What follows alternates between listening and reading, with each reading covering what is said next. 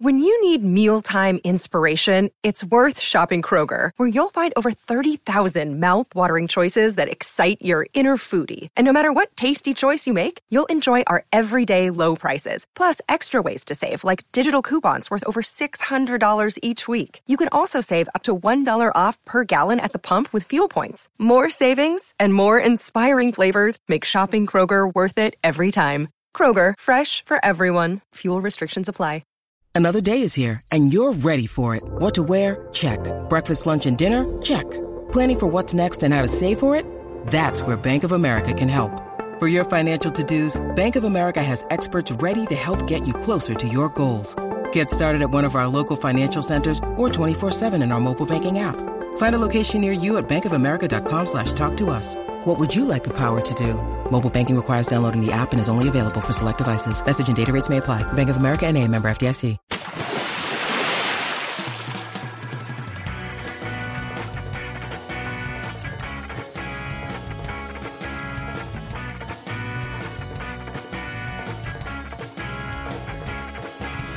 Hey everybody, thanks for tuning in to Deep Dive, the All Music Books podcast, where we talk to authors of music books, bios, history, and criticism. I'm your host, Steve J.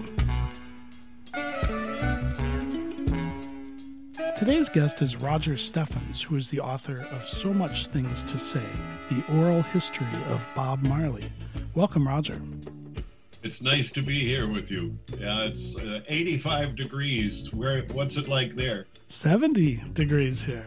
Oh, very un-Boston-like. I'm wearing shorts. We had snow last week, which sucked. It was a portent of things to come. We're waiting on locusts, but... Anyway, so congratulations on your one-of-a-kind book. Only someone with your deep, deep reggae knowledge and connections could pull this off. Well, that's nice of you to say. It is the result of almost 50 years of reggae obsession. Indeed. Can you give our listeners your background and experience with reggae music as that obsession? Well, I started in radio in 1961 in New York, and my first guest was Olatunji, the Nigerian drummer. And I've always been interested in Black music, ethnic music. I loved the doo-wop harmonies of the 50s. I was born in 1942, so I'm first generation rock and roll. And in the 60s, when Dylan and the folk movement came in and added consciousness to popular music, I was enthralled with that as well. By the early 70s, most of the major conglomerates had bought up the small labels and deracinated the music, and it was disco crap. And like a lot of aging hippies, I was looking for something that would combine the great harmonies of the 50s music with the consciousness of the 60s. And in 1973, I read an article in Rolling Stone by a gonzo journalist from Australia named Michael Thomas, who said, reggae music crawls into your bloodstream like some vampire amoeba from the psychic rapids of Upper Niger consciousness. Okay. And I said, man, I don't know what the heck that is, but I got to find this right now. And I was living in Berkeley, and I ran out to a used record store, and I found a $2.25 used copy of Catch a Fire, the Wailers' first album released in America. It opened up like a Zippo lighter. Right. And the next day I saw The Harder They Come, and my life changed forever. And in 1976, my wife Mary and I went to Jamaica trying to find all the records we couldn't find in the States. And when we arrived in Kingston, there was a national state of emergency. And there were tanks on all the crossroads on the island. I thought I was back in Saigon during the Tet Offensive. Wow. And one of the biggest reggae stars at the time picked my pocket in Bob Marley's Record Shack. So it was a real eye-opener of a trip for me. And in 1978, after we had moved to Los Angeles, I met a fellow named Hank Holmes. And he had never left LA in his life, but he had a collection of over 8,000 Jamaican records. There's a story in a book that we're both associated with, the Wailers discography that Rounder Records published. And I tell the story in there of how Hank put this extraordinary collection together for almost nothing. I figured with my radio background and his collection and knowledge, we could do a very interesting radio program. And there was no reggae show in LA at the time. So we tried for a year to get on the air, and we finally did on a tiny station that was headquartered in a junior high school classroom in Santa Monica, and had great plans to grow broader than its 110 watts at the time allowed. And that became the West Coast powerhouse KCRW. We were really responsible for a lot of the growth of the station because we made so much money in the fund drives that they gave us 4 hours every Sunday afternoon after our first fund drive had made in 3 hours what the previous 10-day drive had made. So the power of reggae was right there from the start in 1979, and it rapidly expanded to a television show called LA Reggae, which ran for 23 years, a magazine called The Beat, which lasted for 28 years. In 1984, I was asked to start the first Reggae Grammy Committee, which I headed for 27 years. And that same year, I was invited to the National Video Festival at the American Film Institute to do an evening of my, shall we say, unreleased footage.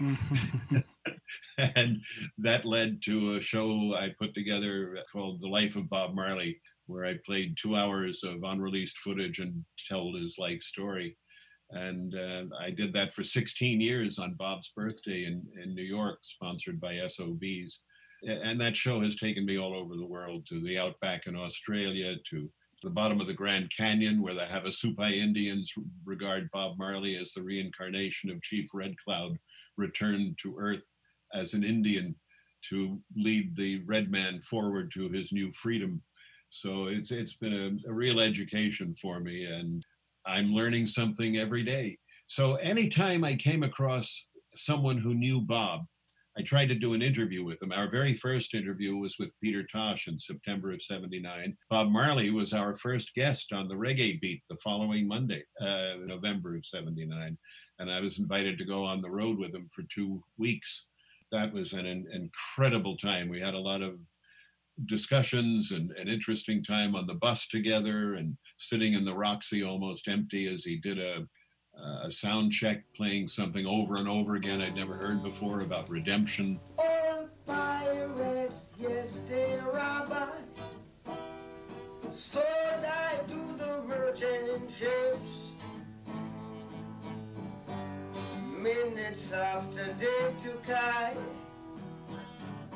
And I always remember what he said when we asked for advice, because we had just started the first reggae show in LA, and we wanted to know what he could suggest to us. And he says, always remember, this music is not just for jollification, it's for headucation too.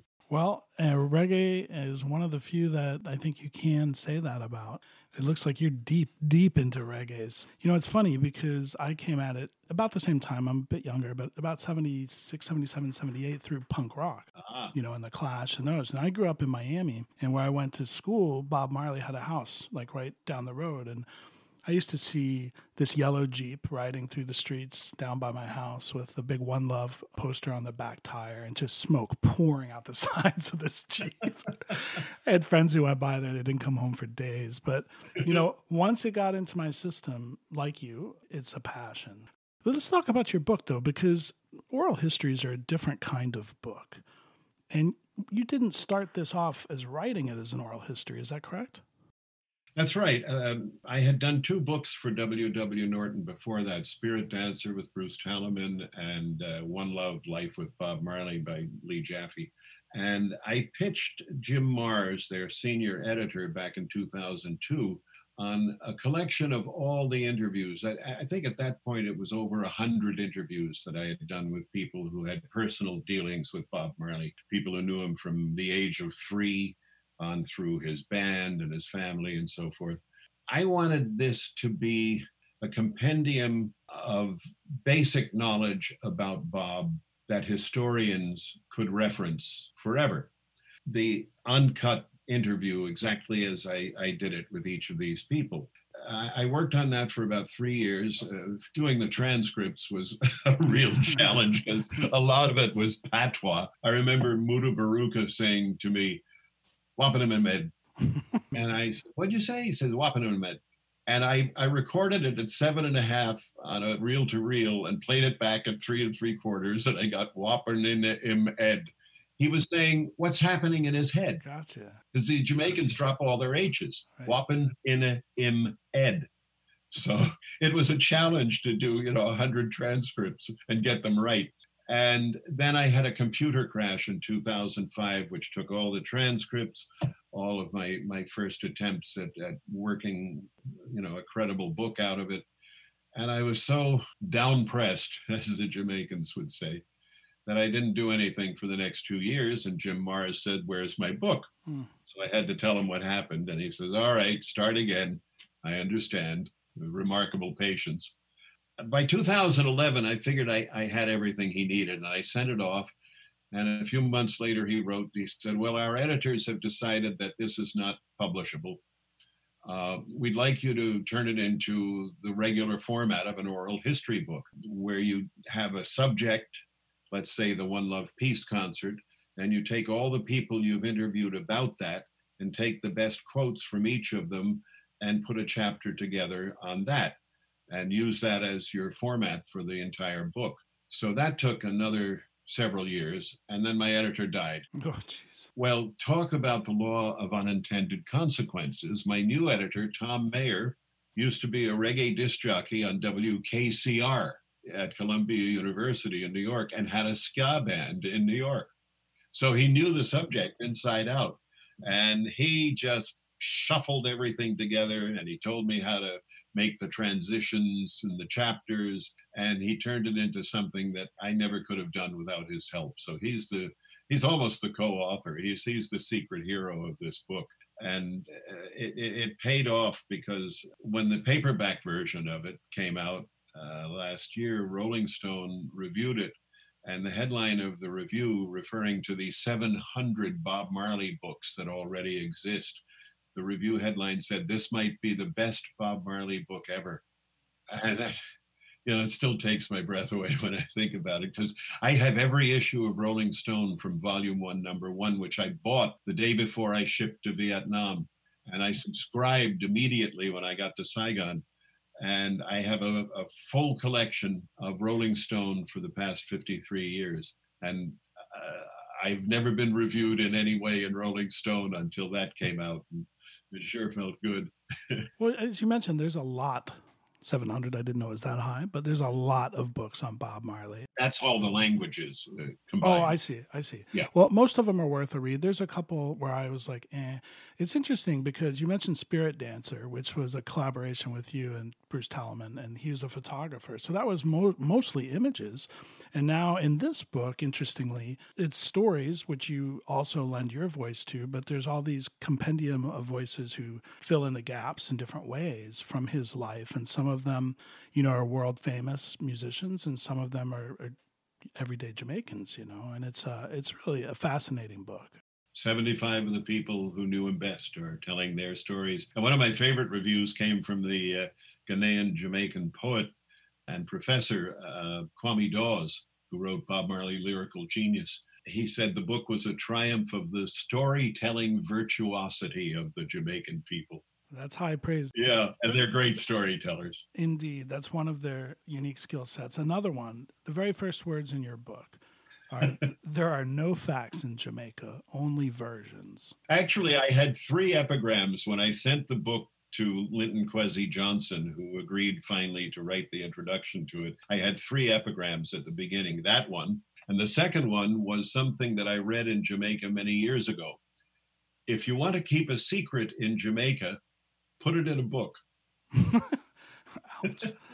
And the third one came from Professor Irwin Corey. Do you remember him? I do remember the name. He was the comedian who was on the Ed Sullivan Show all the time, dressed in a white lab coat with wild Einsteinian hair, and he was a double talk artist, and he'd do these things that you couldn't make much sense of, but they were hysterically funny, and the end of each bit was always, "Oh, look, this may not be the truth, but let us use it as a fact." Ooh, scary today. So that was the third epigram, and Linton wrote back and said, "Those other 2 aren't going to work, Roger. You must remove them."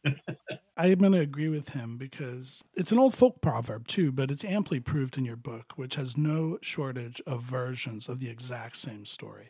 Feel free to tell us yours, and you can work in the other interpretations as we speak. Okay. So there have been several early iterations of the Wailers with different members and stuff, or the Wailing Wailers as they were originally known.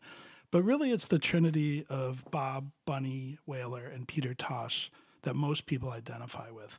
Can you talk about what role each man played and what they brought to both the music and the ideological table? That's a very good question, because it certainly evolved over the years.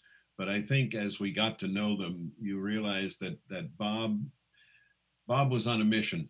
His whole life was music. Nothing else mattered. The music was a vehicle to spread the philosophy of Rastafari, that Haile Selassie was the living God walking among us in this Iwa, this hour, this time. And Peter, being about 6'4" and a karate expert, he was the most militant of them. I often say something that is now inscribed on the entrance to the Peter Tosh Museum in Kingston. If Bob Marley was Martin Luther King in these times, Peter Tosh was Malcolm X with a band. So Peter was the militant. Peter was the man who was beaten more than once by the police, almost to the point where they left him for dead. He had an attitude, and he scared a lot of people.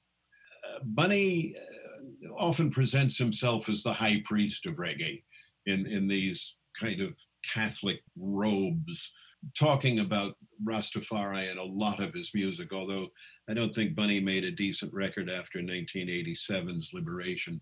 He seemed to go really off into some very strange and uncomfortable places. But while the Wailers were together, I think he was much more serious. Blackheart Man is one of the greatest albums of all time, his first solo album. And that's a very spiritual album. Is it fair to say if Bunny was far left and Peter was far right, Bob was the center? Far right, if you mean religious fundamentalism, which is what Bunny was all about. Right, or militantism with Peter on that side. Yes. But Bob represented both of those things in most of his work. He had the spiritual side as well as the tough side. Simmer Down was one of their very early singles and a pretty big hit in Jamaica, and that was a message to the so-called Rude Boys. And that was made with the legendary producer Coxsone Dodd. But they also got some guidance and coaching from some Jamaican legends who many people wouldn't know, but if you're into reggae, they are benchmarks. Well, prime among them, of course, is Joe Higgs. Joe Higgs was asked by a mutual friend to coach Bob when Bob was only about 14 years old. And he coached him for several years, taught him mic technique, stage presence, taught him how to compose. Bob was a very, very anxious, keen student of Joe's. He was also very anxious to start recording, and against Joe's better wishes, he went to Leslie Kong, who had a record label called Beverly's, and made 2 singles, both of which flopped. And he went back to Trenchtown and worked some more with Joe and started to sing with Bunny, who was basically being raised as Bob's brother. Bob's mother and Bunny's father had a liaison. And then a young fellow from the west of Kingston, from Sablamar, out near Negril, came to Kingston, and he had a guitar. So Bunny and Peter recruited him immediately. He was the only person they knew had a guitar. And that was the formation of the Wailers, along with another young fellow named Junior Braithwaite, who Coxsone said had the best voice in the group. And there was a woman named Cherry Green who rehearsed with them for a long time, but she had a kid and she worked seasonally in a grapefruit packing factory. And when it came time for the Wailers, after they passed an audition at Coxsone Dodd's studio to record their first song, she wasn't available. So they got a girl in the neighborhood they heard singing on a Saturday night named Beverly Kelso. And 2 days later, according to several reports, she was in Coxsone's studio with the Wailers cutting Simmer Down. Well, as you well know, the Jamaican record business is unique and one of a kind for sure. The Wailers would eventually record with almost all of the island's producers and record men. We talked about Coxsone Dodd. You mentioned Leslie Kong. They worked with Lee Scratch Perry and then Johnny Nash and Danny Sims, who, were Jamaican, so to speak, but they recorded down there. Even a Dutchman named Ted Powder. Oh, I don't know of him. In the late 60s. But interestingly enough, that it's a very competitive industry down there, and the producer kind of holds all the cards. And obviously, that did not end well with a lot of the Wailers' side projects. What was the state of affairs with the Jamaican record business as a whole, and also the Wailers' relationship with it? Well, it was very hard to really make any money. And after a couple of years with Coxon, Bob moved to the States, where his mother was living, had married a man in Delaware. And he swept floors in the DuPont Hotel trying to make money to go back to Jamaica and start their own label. And that happened at the end of 1966. He started a label with Bunny and Peter called Waylon Solem. And the flip of their first single was called Freedom Time, a cry of emancipation from Coxon and all the other producers. They had two major goals in their early lives when they went out on their own. They wanted to have their own label, and they wanted to earn enough money that they could buy a big house for them to live together with their families and have their own recording studio in that house. That was work they were working for. And it got to the point where Rita would drive around Kingston on bicycles with stacks of records, going to sell it to the little record stores or privately. They had a little shack downtown where they sold their own records. They had some minor hits, but they never made enough money to really establish themselves. And then Johnny Nash came knocking with Danny Sims, his mafia partner, and signed them up and told them they were going to make them big international stars and that Bob would compose songs for Johnny Nash. Johnny made at least 24 songs written by Bob Marley and had some big hits in America with them. Their own records that Sims and Nash released on their Jad record label never really hit. They couldn't get airplay in the States. It sounded too odd or too poorly produced for the American market.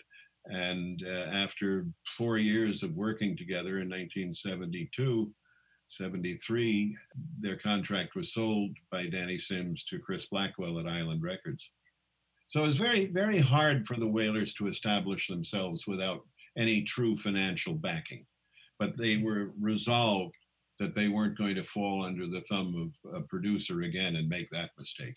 And you had mentioned, the guy with the guitar. And one of the things that comes through almost everyone who speaks in your book, they all talk about Bob's work ethic. He was always had his guitar. He's always playing. He's always singing. But he had, sort of an organic approach to the craft. It wasn't sit down, write the verse, this and that. He was just always doing something, wasn't he?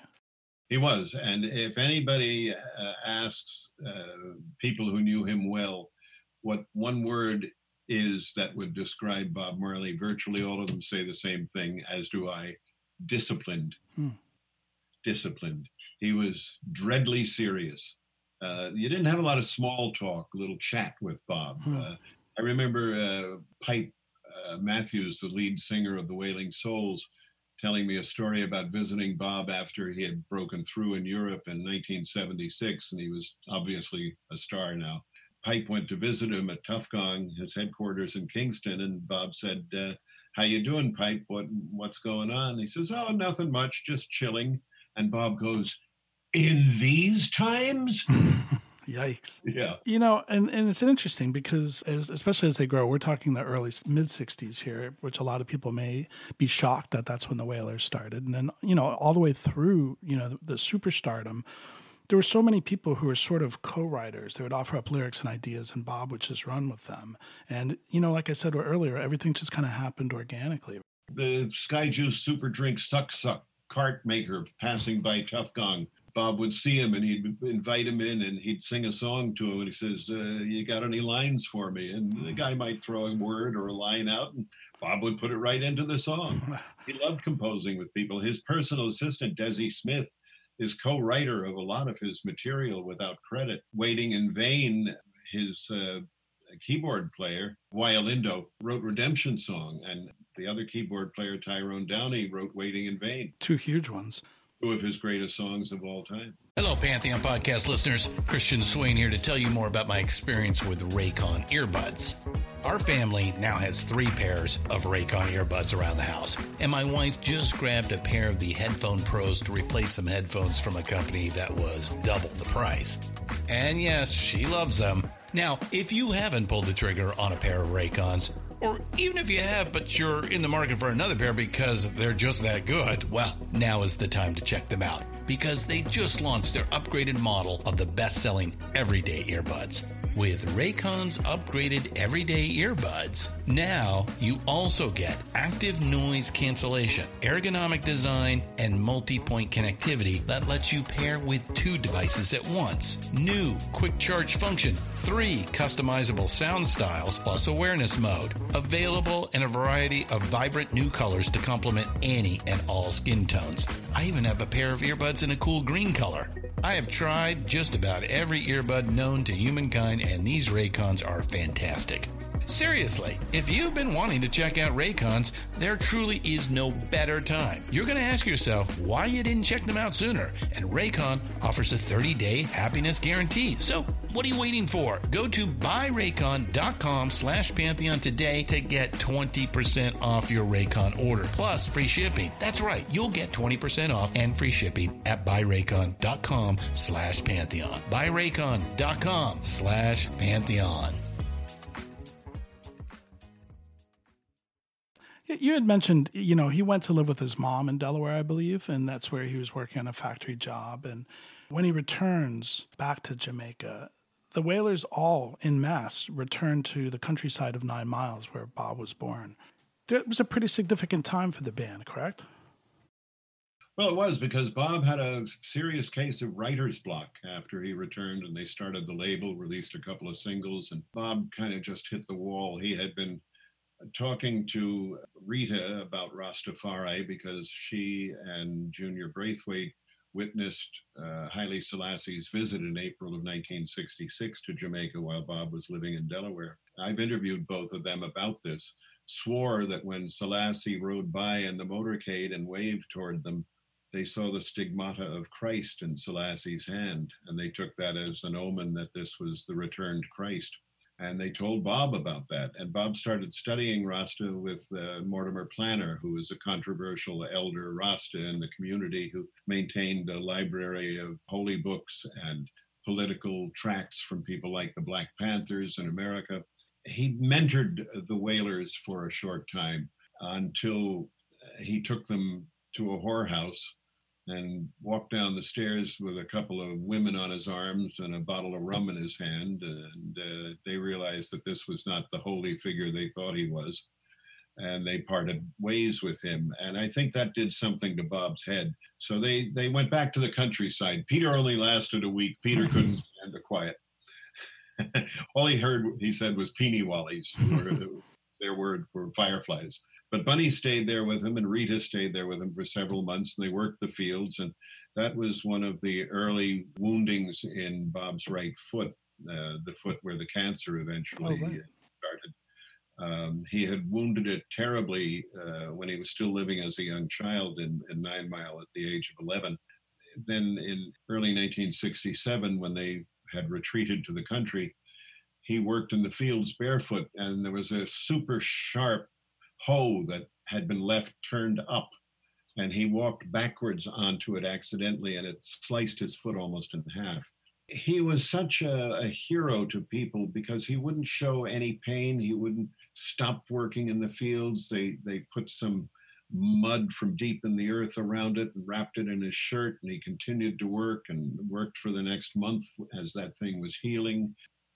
It was a strange time in his life, and he would go back and forth to Kingston for various errands, and eventually felt well enough to return to Kingston and get back into the recording business.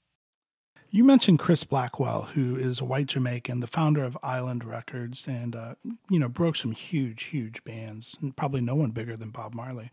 What was his relationship with the band? I know Peter Tosh years later christened him Chris Whitewurst. So was it financial? Was it power? Was it just, time moved on? It was basically businesslike.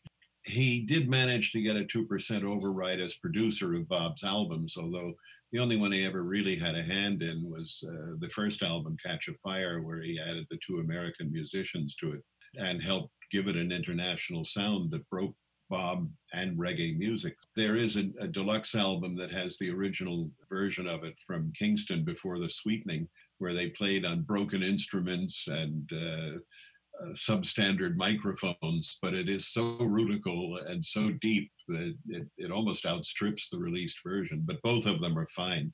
But Chris and Bob basically had a business relationship. They were not friends. And several people, including Don Taylor, his later manager, said that Chris used Bob to get into the hip European set, the Eurotrash, as they called them back then. That was his ticket into society, oddly enough. And by the time Bob was really a big star, 76, he'd be in a nightclub in Paris, and there would be duchesses and superstar models all vying for attention. One night there was, I'm told, kind of a loud competition between Bianca Jagger and the daughter of the Libyan oil minister for who was going to go home with him that night. Wow.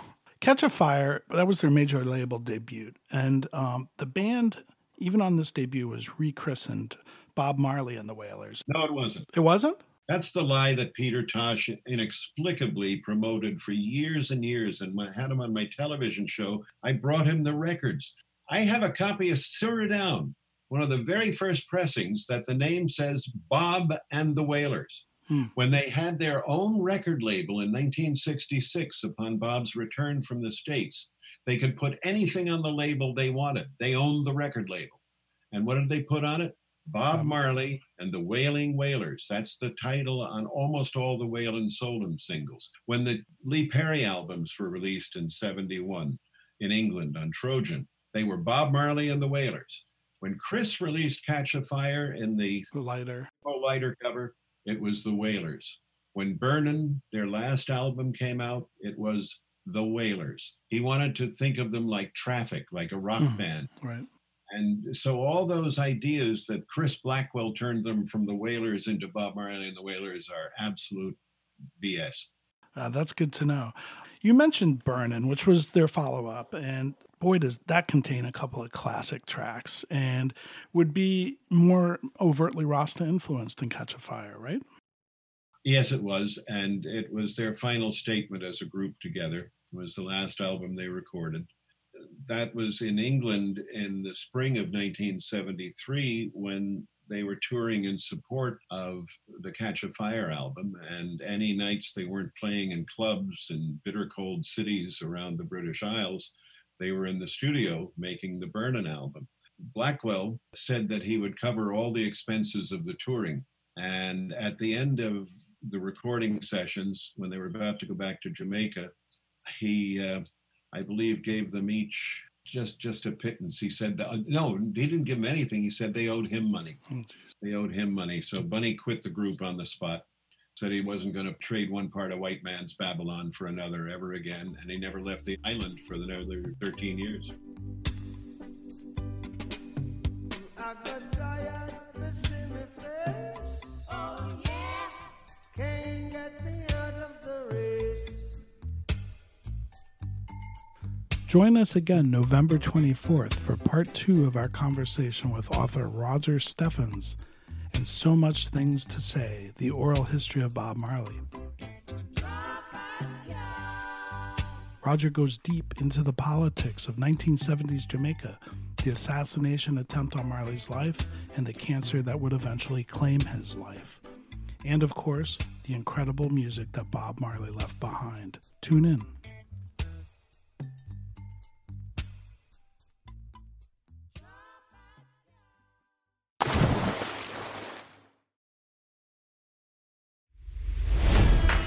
It's NFL draft season, and that means it's time to start thinking about fantasy football. FantasyPoints.com features industry-leading experts and prognosticators using proprietary hand-charted data to help you score more fantasy points. FantasyPoints.com is the place to go for whatever kind of fantasy football you play. Whether you play fantasy football, daily fantasy sports, or do a little bit of everything, Fantasy Points has the meticulously researched content to guide you to victory. And why wait for the fall? Fantasy Points also covers the new spring football league, the UFL. Join the guru, John Hansen, Scott Barrett, Joe Dolan, and other massive names in the fantasy football universe with an exclusive offer. Use code Pantheon for 15% off any Fantasy Points package, including the all-in package, with access to every article, tool, and data nugget that Fantasy Points has to offer. That's FantasyPoints.com and code Pantheon for 15% off at Fantasy Points. FantasyPoints.com, code Pantheon. Score more fantasy points.